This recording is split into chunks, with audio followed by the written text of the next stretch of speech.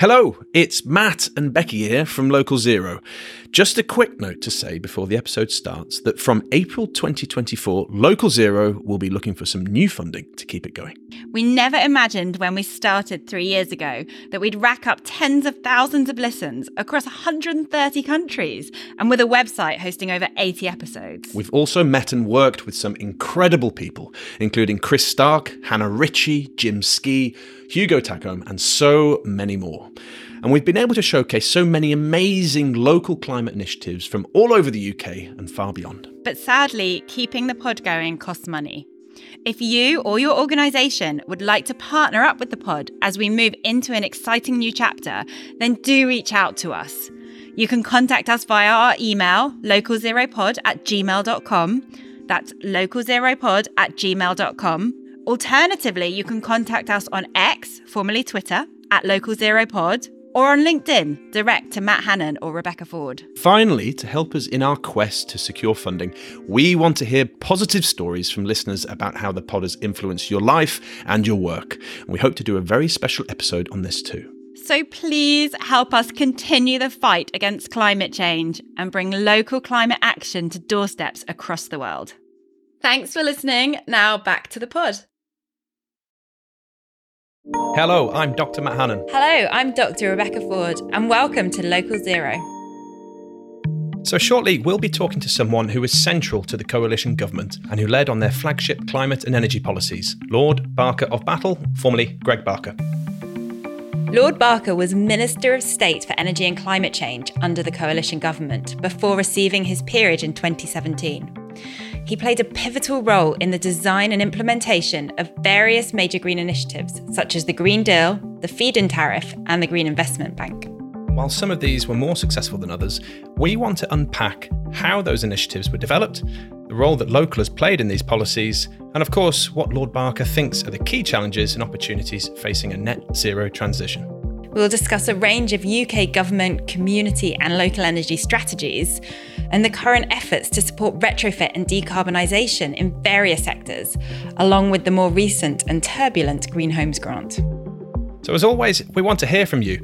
Please do tell us what you think of the podcast and ask questions or suggest topics for future episodes. Absolutely. Reviews and suggestions are always welcome. And you can also tweet us. For now, we are @EnergyRev_UK and use the hashtag LocalZero.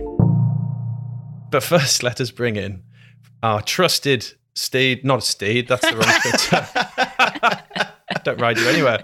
No. But first, let us bring in our trusted wingman, our producer, the man behind the scenes, Fraser Stewart. How are you, Fraser? I'm good, Matthew. How's yourself? Very well, yes. And Becky joins us too. How are we? Yes. Well, just watching the rain pour down outside the window. But, other than that, doing pretty well. I love how these pods always begin with a comment on the weather, which is both very British, but also kind of very fitting given that we're recording this in Glasgow and it could quite literally be any kind of weather. We had snow about 7 or 8 days ago. So Yeah. And it's a week before it actually goes out. So for the listeners just now, it was raining. Yeah. At some point in the recent past. Let's be honest, it's Glasgow. It probably still will be next week.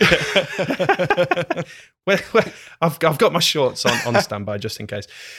So today we have a very special guest. We've got Lord Barker, who's a former Minister of State for what was then the Department for Energy and Climate Change, now is BEIS, Department for Business, Energy, Industry and Skills. I think I've got that. No, sorry, Business, Energy and Industrial Strategy, although that acronym would have also worked. So we're very pleased to have him aboard, and he sits on an absolute mountain of experience about how to support new and exciting energy projects, many of which have been local. So I bet you're both excited to have him aboard. Absolutely. I think it's going to be an absolute bumper discussion today, isn't it? We're going to hopefully get some real insight into some of the critical policies over the last decade that have helped to drive the community energy sector. Yeah, and I think for all three of us, he's contributed at least in some way to the policies that we all study, right? To the sectors that we've worked in, the research that we've done. So it's a big foundation for our work and work that a lot of people listening will have contributed to as well. I'm really excited about having him along. And I think the big reason is, so Greg, or Lord Barker, took post in the early 2010s.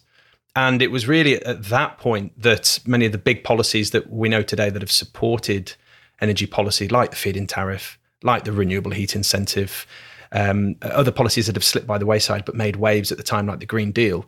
Lord Barker oversaw all of these. And he was there, around the table when these were being discussed. Also, the Green Investment Bank. So I'm really hoping we can dig in a bit more about those and why those decisions were made and how we felt they panned out. Absolutely. I mean, for me, this whole kind of policy and political landscape can sometimes feel a little bit opaque at times. So, whilst a lot of these policies have had very positive impacts, I mean, just look at the feed-in tariff and the massive uptake of small-scale solar and other small-scale forms of generation that it saw, absolutely brilliant, beyond what anyone would have expected at the time. Of course, some of the policies have been maybe less effective, either because they were stopped short for one reason or another, or because maybe there were some unintended consequences. And I think as we look forward to the coming, what have we got, 30 years, just shy of 30 years before we've got to start hitting our net zero targets, policies like these are going to be absolutely critical to get us there and get us on that journey. And I'm going to come to Fraser in a minute, who's done some research on the feed-in tariff. But just before we do, on the feed-in tariff, it was so successful, it was almost a victim of its own success, that they actually had to step down the level of subsidy. And yes, it was in part because solar and other renewable techs were getting cheaper. But, they did have to scale this back because the demand for this was just unforeseen. But Fraser, you've done a bit of research looking at the distribution of these subsidies and just how equitable they were.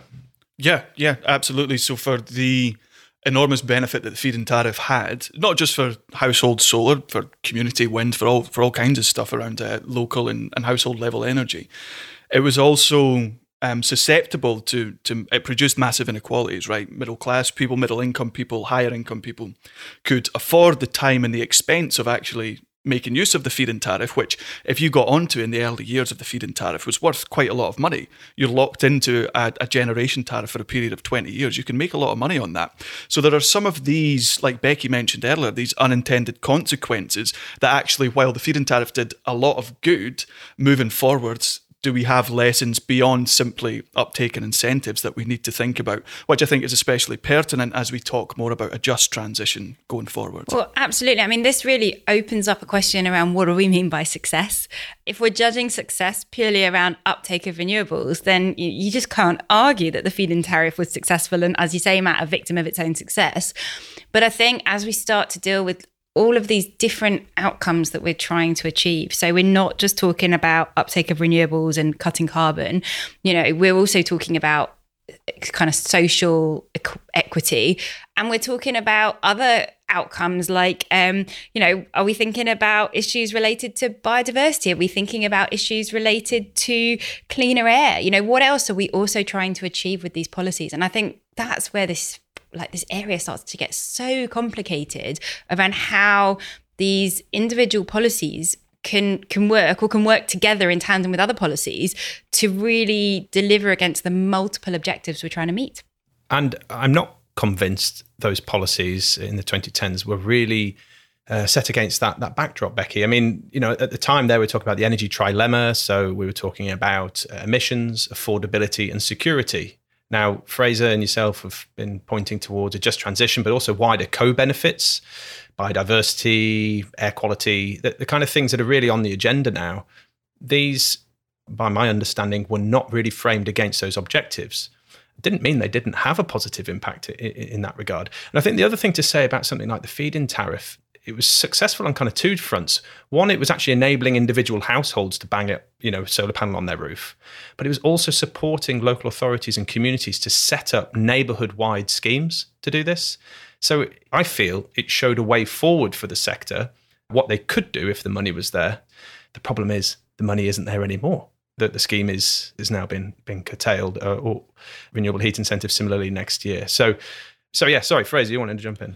So in terms of the community side of things, that support is, and again, this relates to your research, Matt, that support simply is there's a massive black hole in support for those schemes going forward now in terms of how they're going to get off the ground for the benefit that they've had.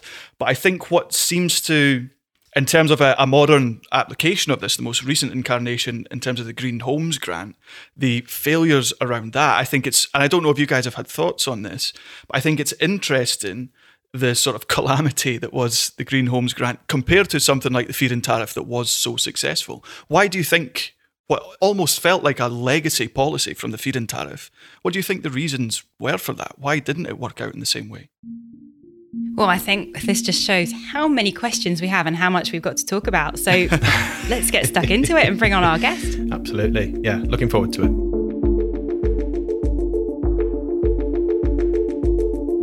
Hello, I'm Greg Barker. I'm the Executive Chairman of the N Plus Group, which is the world's largest producer of low-carbon aluminium and also the world's largest private sector hydropower business. To put that in context, the group that I lead generates more clean electricity from our hydropower assets than Britain does from all of its nuclear power stations put together. Put another way, the Hoover Dam generates about 2 gigawatts of electricity and we generate 16. So I'm very proud at this point in the development of the global low carbon economy to be in a leadership role in a company that really is a key element of that effort. However, more germane to this podcast, from 2010 to 2014, I was the UK Minister of State for Energy and Climate Change in David Cameron's coalition government. And from 2014 to 2015, I served as Mr. Cameron's climate envoy. And prior to 2010, I was the opposition spokesman on energy and climate change from 2005 through to 2010. And for the 4 years prior to that, I served on the Environmental Audit Committee.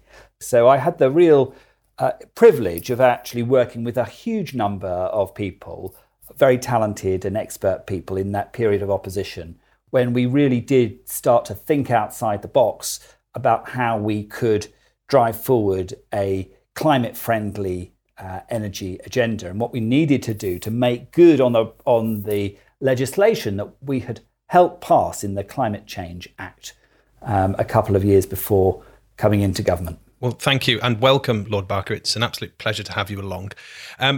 That's an excellent overview of your involvement in the policy landscape, and of course, you presided over some really landmark policy changes during that period, many of which we've felt the full repercussions of over the past decade. I just want to take a step back and for you to give your reflections on what you think are some of the greatest challenges facing a net zero transition, and I guess to reflect upon whether you think these are the same challenges that you were grappling with when you first took office. No, I think the challenges I faced when I took office were incredibly different. It's difficult to think it was only 10 years ago. It seems like a different lifetime almost.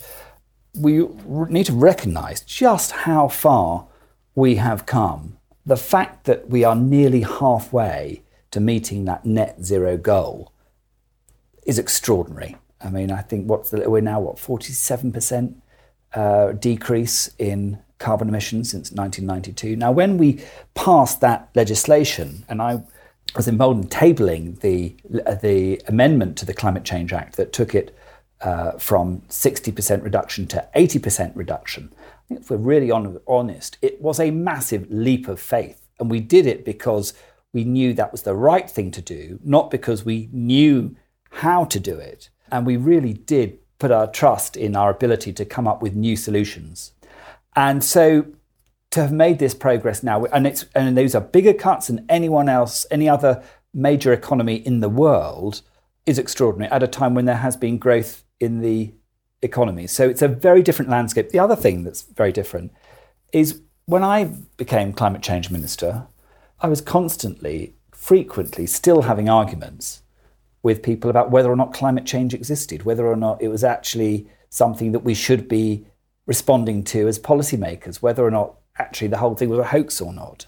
And I think that was the case up until, I think the last time I did a BBC programme where up against a climate denier was probably 2016 or maybe even 2017. And now you'd be laughed out of, off the TV or laughed off the radio if you started to have that conversation. But that was the context in which 4 years after David Cameron and I had gone to the Arctic and pointed at melting ice caps and patted huskies, that was the reality of the debate around climate change and climate policy in 2010. So if you were minister today, what would be in your in tray in terms of the big challenges that you're going to have to tackle? I mean, you've made very clear that times have changed, and in fact, some things have dramatically improved. What do you expect the current Minister of Energy and Climate Change will be tackling? What would be the primary issue? In a way, we tackled the low-hanging fruit, the easier to address issues. The energy transition, although it didn't seem easy at the time, has been a huge success. It's not complete yet, but we can see the finishing line. You don't have to be a great visionary to anticipate a world in which we will get to a totally clean grid. However, while energy is the most important element in the decarbonisation of the economy, there are other elements of big emitters of carbon that need to be tackled, and those are harder, I think. You've got the hard-to-abate industries that underpin our economy, which require further technological change and very substantial investment in order to make that change. And then you've got transport and you've got agriculture. So I think that it's a more diffuse challenge that the government faces now, and the built environment, of course. It's a more diffuse challenge that they face, and as such, there aren't just the big wins that we were offered in the energy sector. I mean, if you look at what the coalition government did, and particularly my department, DEC, with the energy reforms of the early part of the last decade, this effectively created the offshore wind industry. And more than anything, the rollout of offshore wind at such scale and so incredibly efficiently at such low prices, that's been the biggest single game changer, I think, for the UK energy sector. Absolutely. So some of the issues, as you say, we're maybe getting on top of. You mentioned the built environment there, which obviously is a huge emitter. And I think we'll dig into some of the questions in relation to the policies that you were involved with there. But I guess often I characterise this as a game of two halves. The first half, as you say, the first half of decarbonisation, we're there or thereabouts with delivery, and that was mostly about the power sector. Next half is about some of the sectors that you've there mentioned around the built environment. These are much more consumer-based sectors, and where we're going to have to now rely on the consumer making some tough choices. Is this something that you grappled with during your tenure as minister? Or did you feel actually really you were able to deal primarily with big business and other key stakeholders rather than Mr. and Mrs. Jones at 22 Acacia Avenue? If I'm honest, I think the answer for those consumer-facing issues really do require regulation. It does require a very concerted approach. You do need to work closely with the private sector, because that's where the innovation comes from. That's where the great ideas come from that both create the products and also create the ideas that bring the consumer on board, or at least bring the mass consumer on board. They're always going, when I was a minister, I was constantly meeting some wonderful people who what you might call the hardcore enthusiasts, which are a surprisingly large number, but they're still a minority of the population. And the challenge is not to continue to please the green consumer, but to how do you bring on board the skeptical or disinterested consumer? And that's where you need to work with business to make that happen. I want to pick up on some of these challenges that we're talking about, some of these different challenges, because we're looking at different sectors. And for me, a big element of this is that we don't have a level playing field anymore. With the huge advances that have been made in the power sector, for a lot of people, that's happened behind closed doors. So not only are we requiring people to make changes in their everyday lives and be, I guess, more conscious in some of the decisions that they're taking.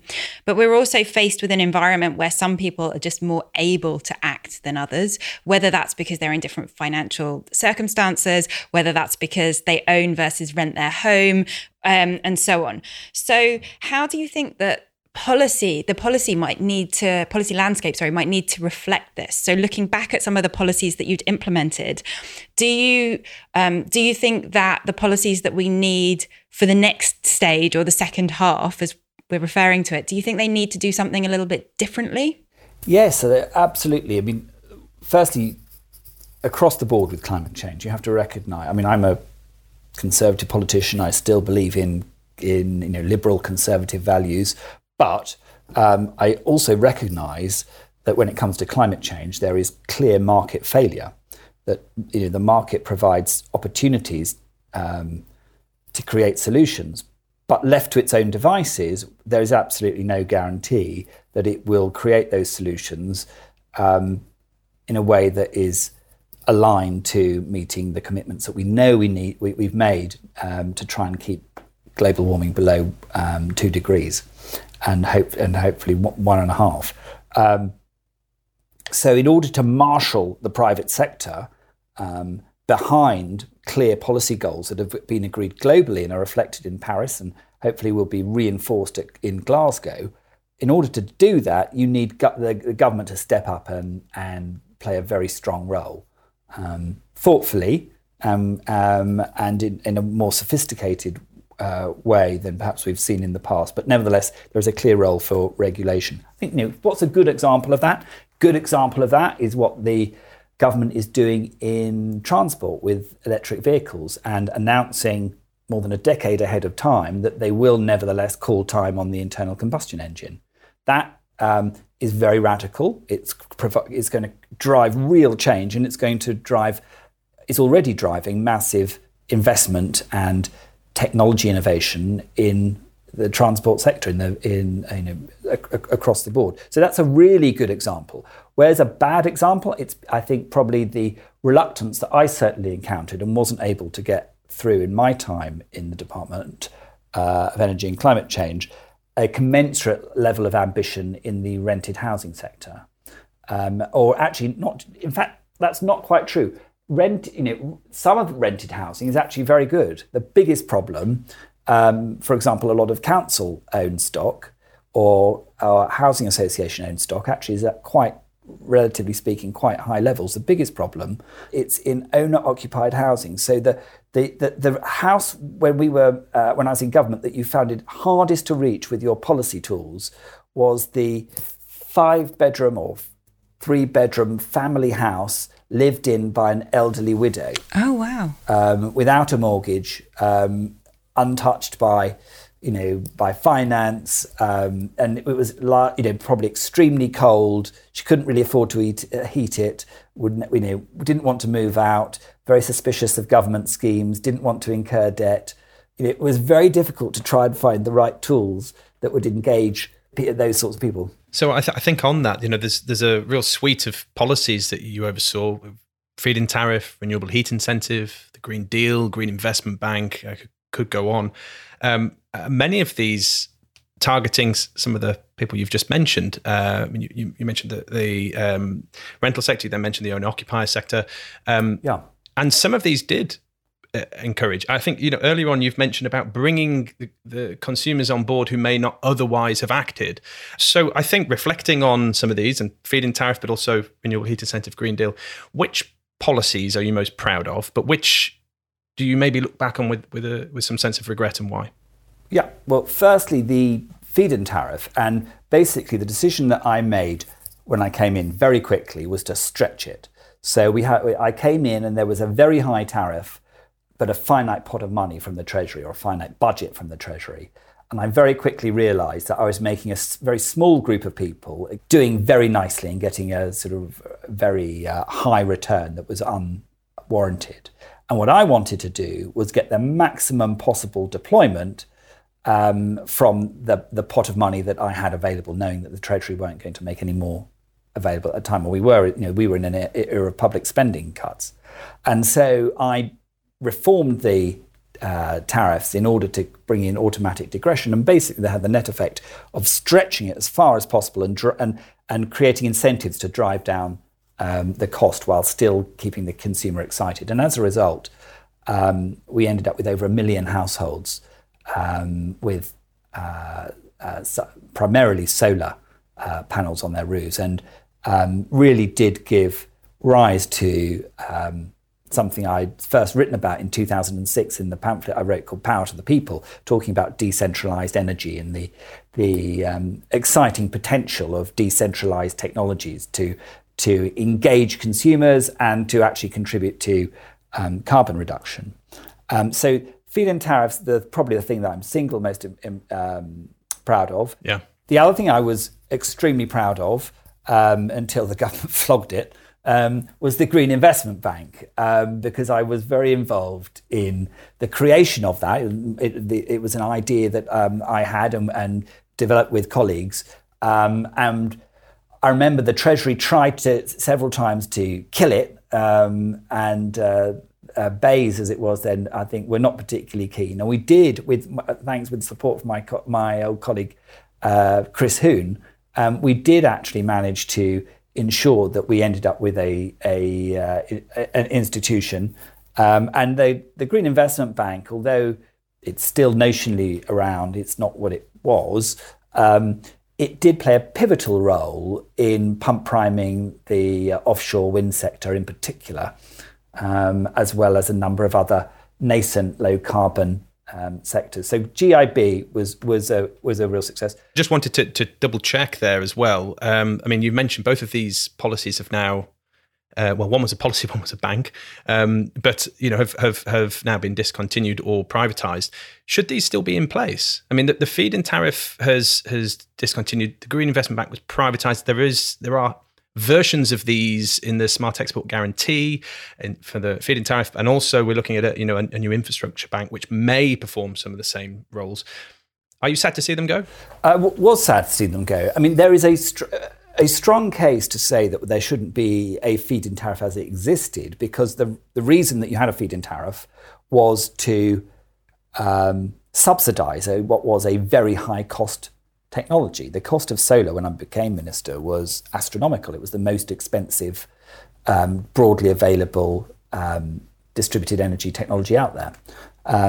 By the time I left office, it was well on the way to what it is now, which is pretty much the cheapest. And the advances in efficiency and the reductions in cost are breathtaking, a massive success. And so you don't want to carry on subsidising something that doesn't require subsidy because you want to put it somewhere else. However, I do think that in the haste to end subsidy for something that arguably no longer required it, they actually did away with a whole framework which could have been, largely speaking, cost neutral to the government, but did create a framework which gave people confidence to invest in their own home solar devices in particular, or their community solar devices, and gave a certainty to the income that they were going to get when buying, what can be quite expensive bits of kit. And I think, the schemes such as they are that replaced it don't have the same attractiveness to the broader consumer, what we were talking about earlier, that skeptical consumer that did pile into the solar boom. We've kind of lost that. We've lost that excitement, which I think is a real shame. So I think there is definitely a case to reboot the decentralised energy campaign that I ran when I was minister, and we need ministers to articulate that more clearly. And I don't think that anyone can argue with you around the success of the feed-in tariffs. I mean, just looking at the rate of uptake, and I remember seeing graphs showing sort of the best predicted values and how you just saw such a massive increase even on what those predictions were. Yeah. However, there's been a lot of academic analysis around some of the non-carbon related outcomes of that. So a lot of work that's looked at how, in some cases, these policy incentives can exacerbate inequalities in the sense that a lot of people are not able to access access the feed-in tariff. So whether it's because they do not have the ability because they're a renter, or sometimes just the lack of time, know-how, or upfront capital. What has helped with that is the community schemes that you were just talking about. Absolutely, yeah. And so clearly that has a massive kind of role to play. And so I'm just wondering, we've been talking about policies and what national government needs to do moving forward. Where do you see the role of local government or community groups in driving this agenda forward? So working with national government. I mean, we have to be clear that when I first got involved in this agenda, there was very little deployment of renewables anywhere across the board. It was still very much a specialist technology that wasn't supplying the grid with any meaningful amounts of electricity. Now that's completely changed. The ability at this stage of the game for community renewables to make a meaningful difference to the total supply of clean electricity to the grid is relatively small, and certainly probably disproportionate to the amount of political time and policy effort that would be required to really drive that agenda forward. But what I was also, and I think which is your question alluded to, but I was also aware that unlike other forms of electricity generation, there was something very special about community energy that produced much more than just electricity. It did act as a catalyst for an interest not just in the generation of electricity from solar or from a wind turbine or even a sort of CHP, but also once you got communities engaged doing that, they then went on to want to do more things. They then got interested in insulation and energy efficiency more broadly. They then got interested in the whole sustainability agenda. They then got into thinking about how do they make their community more sustainable in all senses of the word. So it's difficult to make the argument to a narrowly defined department that's just about creating clean electricity that actually focusing on community energy is going to make a meaningful difference rather than putting all your efforts into getting another 3 megawatt or 5 megawatt wind turbine put out at sea. But the value that you get, the excitement and the enthusiasm and with community is wonderful. And micro hydro was another thing I was very excited about. Yeah, and it strikes me that you actually do feel quite passionately about this. And I certainly got that impression as you presided over as minister, that you understood the value of community energy. I hope so. I certainly got it in my whether I got it right is another thing, but I got it. Yeah. Well, and of course we'll cover off some of the other policies. But what I find interesting is after 2015, community energy policy went very quiet. So what I'm interested in is in this coalition government, why was community energy on the table, and how did it fit into the broader agenda of government at the time? I mean, 2010, we're looking at questions and policies around big society, relatively small state. But you've mentioned also there about, I think, broader issues around net zero and trying to capture that passion and energy that people have to do something meaningful for the climate agenda. So why was it a key policy for energy in the early 2010s?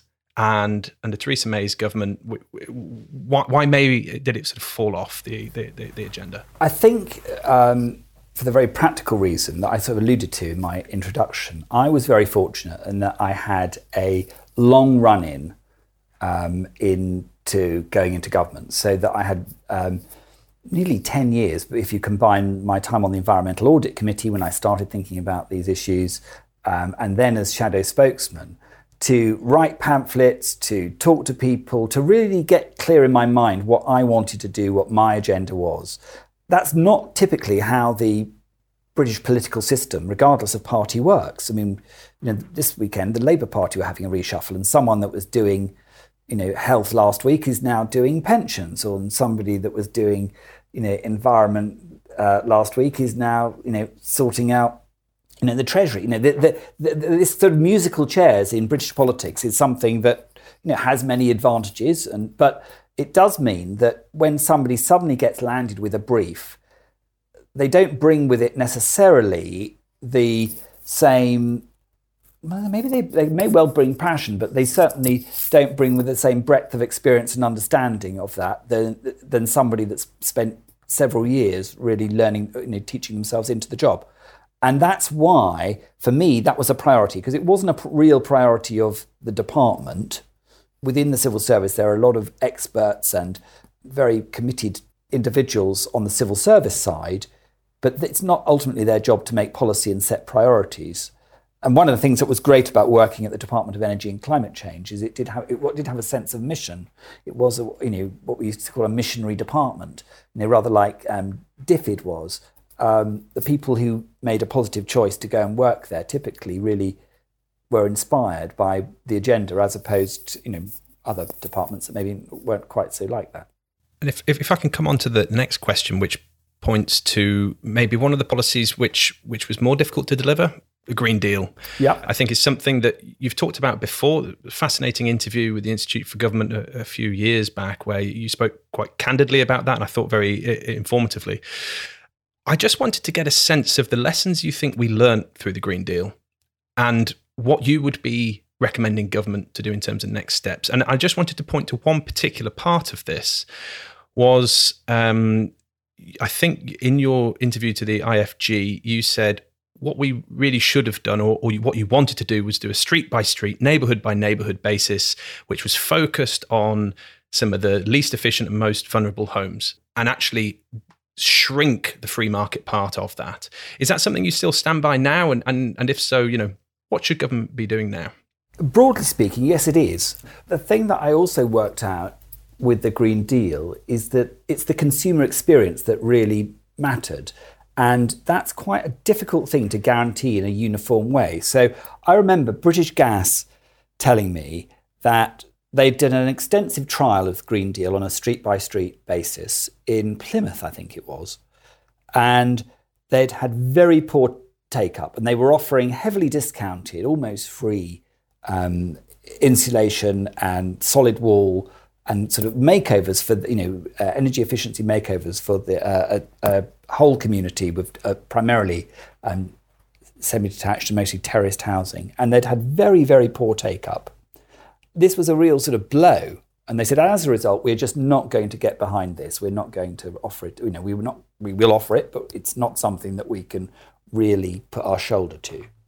And then I went to another ministerial visit in the Midlands, and there was a much smaller company that was operating a similar street-by-street proposition.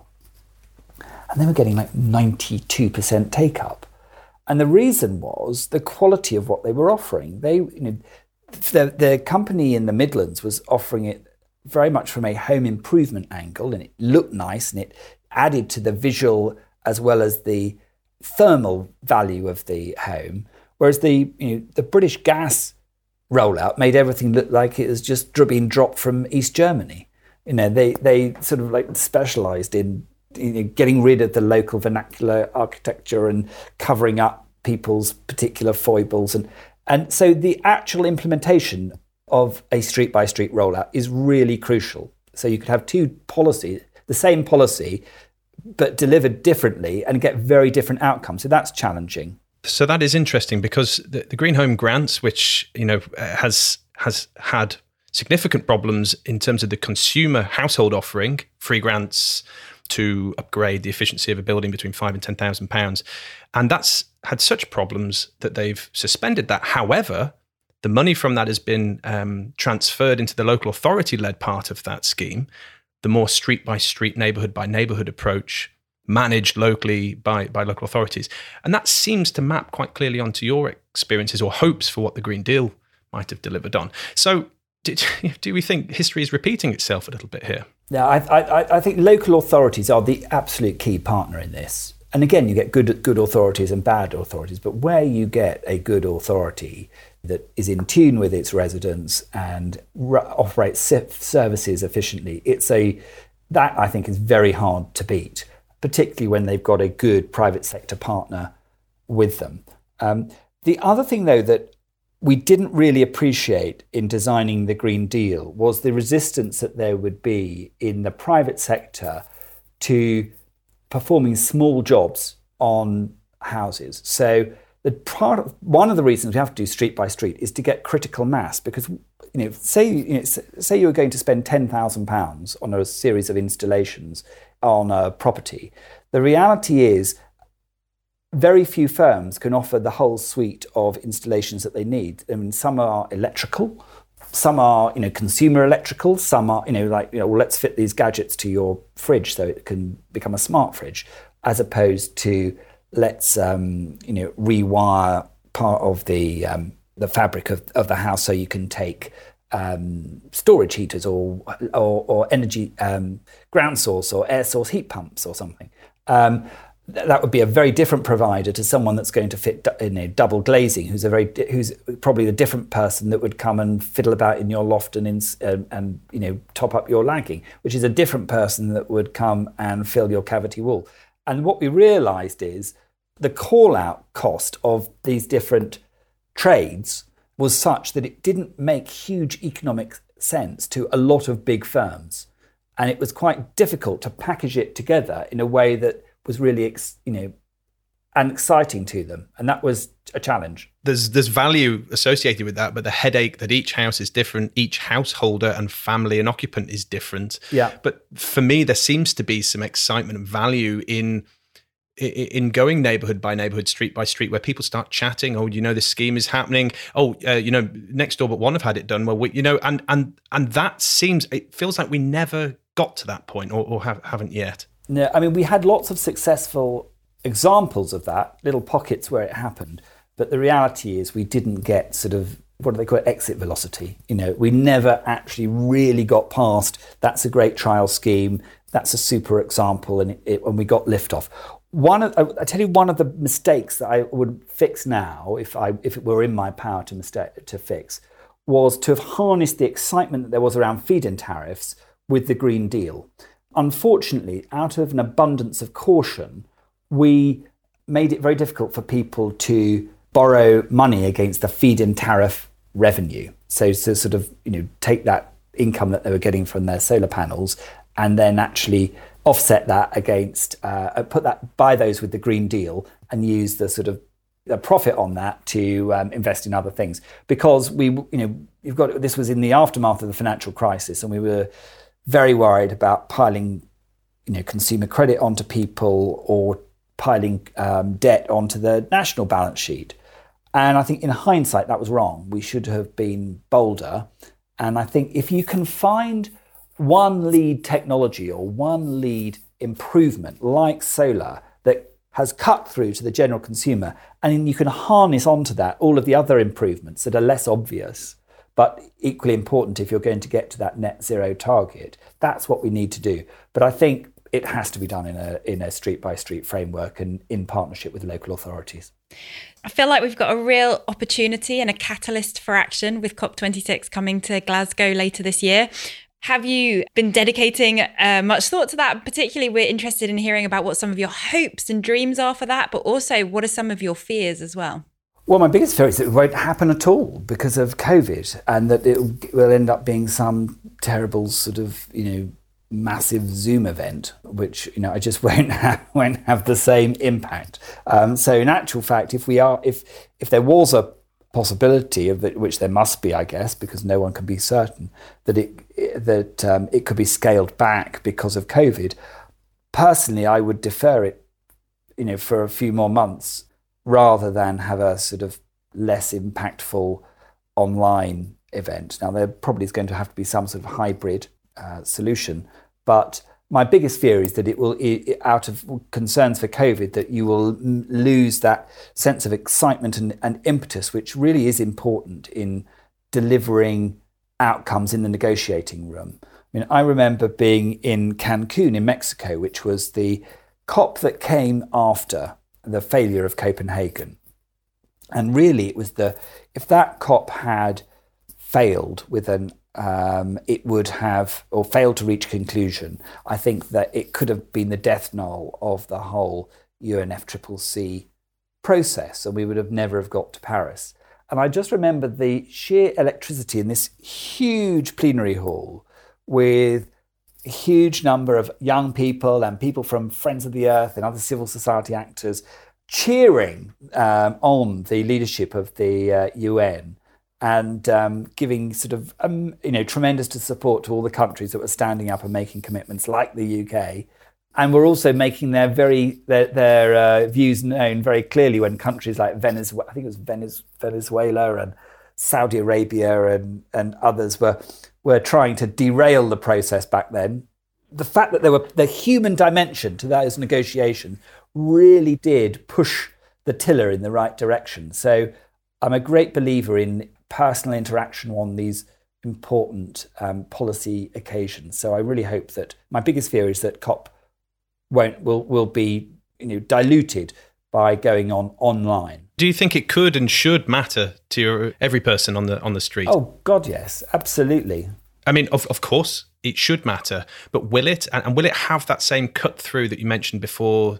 When we look at things like the Olympic Games in 2012, it's obviously a very different type of event, but could it have that kind of impact on the ground where communities are running fringe events and people sort of look back on this as a turning point in the public consciousness about climate change and the action they need to take? Yeah, I mean, I think pre-COVID, that is definitely what we should have been aiming for and trying to deliver. Not just a set of really quite technical and incomprehensible at times negotiations on the details of the UNFCCC work streams, but also use it as an occasion to draw in a far, far wider group of stakeholders and communities on issues like sustainability and renewable energy and the whole excitement that there is around the opportunities being created by the switch to a low carbon economy, which was far too many to just reel off. So I think you're absolutely right. That is an opportunity. The big challenge is, can we create that opportunity in COVID, where only six people can meet indoors, or it depends how quickly the restrictions really unwind and how people can organise themselves. Yeah, of course. But that's the opportunity. If we can spring out of COVID and go straight into COP with a sense of enthusiasm and ambition that is infectious, if we can do that, if we can make a determination to act on climate infectious, then anything's possible. Excellent. Well, here's to hoping for that kind of event. And thank you very much for your time today, Lord Barker. It's been a pleasure. Thanks so much, and good luck with the rest of the series. And perhaps I'll see you in Glasgow.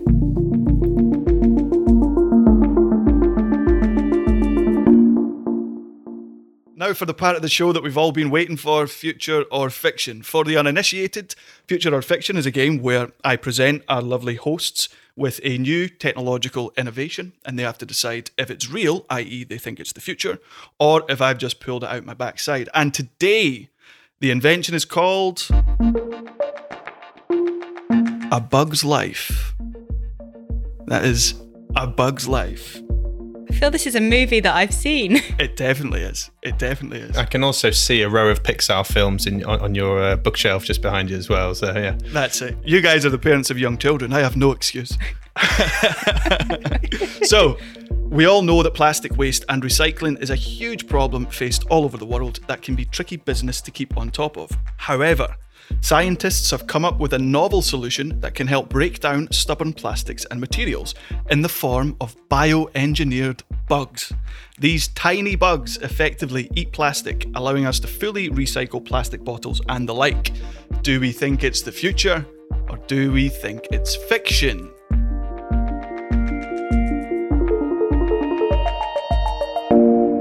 Becky, coming to you first.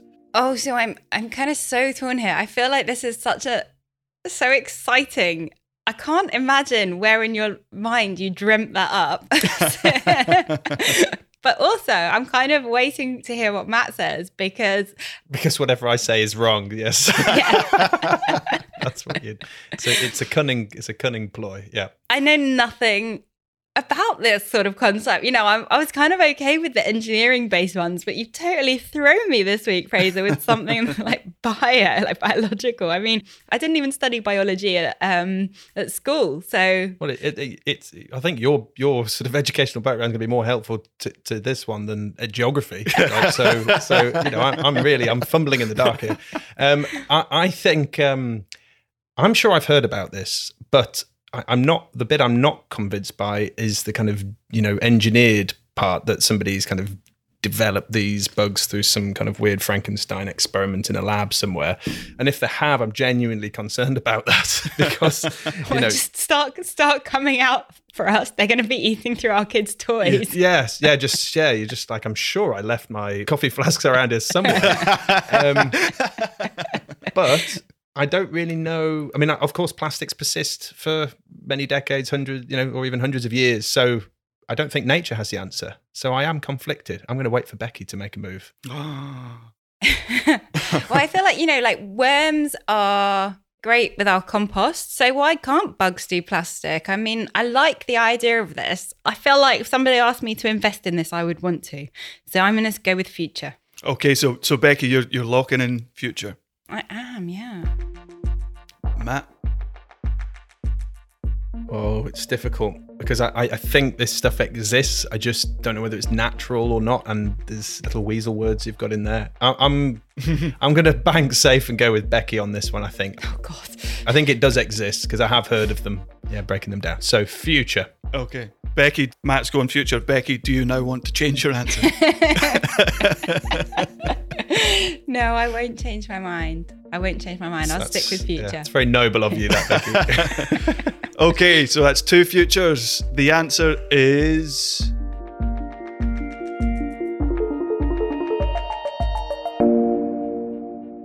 the future. Yeah. It's broken your losing streak. Yes, 2021's really coming alive today. Yeah. Scientists in Japan have discovered and developed a super enzyme from bacteria that have evolved to eat plastic, allowing for more effective and complete recycling. The super enzymes can also break down things like cotton, which could allow for recycling of clothes and other materials as well. That sounds like there could be a few wardrobe malfunctions on the back of that as well. So, I'm even more worried about these now. I know. Well, they do say that, bacteria, it's either going to be bacteria or a virus that takes over the world and wipes us out completely. The virus has had its try, hasn't it, the last few years? So bring on the bacteria. Now it's bacteria's turn, yeah. Yes, yeah. So definite market application, but very concerning. Thank you, Fraser. Great stuff. Oh, well, we've managed to break Matt's losing streak, so quite excited to see what you bring us in the next episode, Fraser. But for now, I think all we've got left to do is to say thank you again to our wonderful guests and thank you to everybody for listening. Remember to check us out on Twitter. Use our handle at EnergyRev_UK and the hashtag #LocalZero. But for now, bye. See you soon. Bye. Bye. Bye-bye.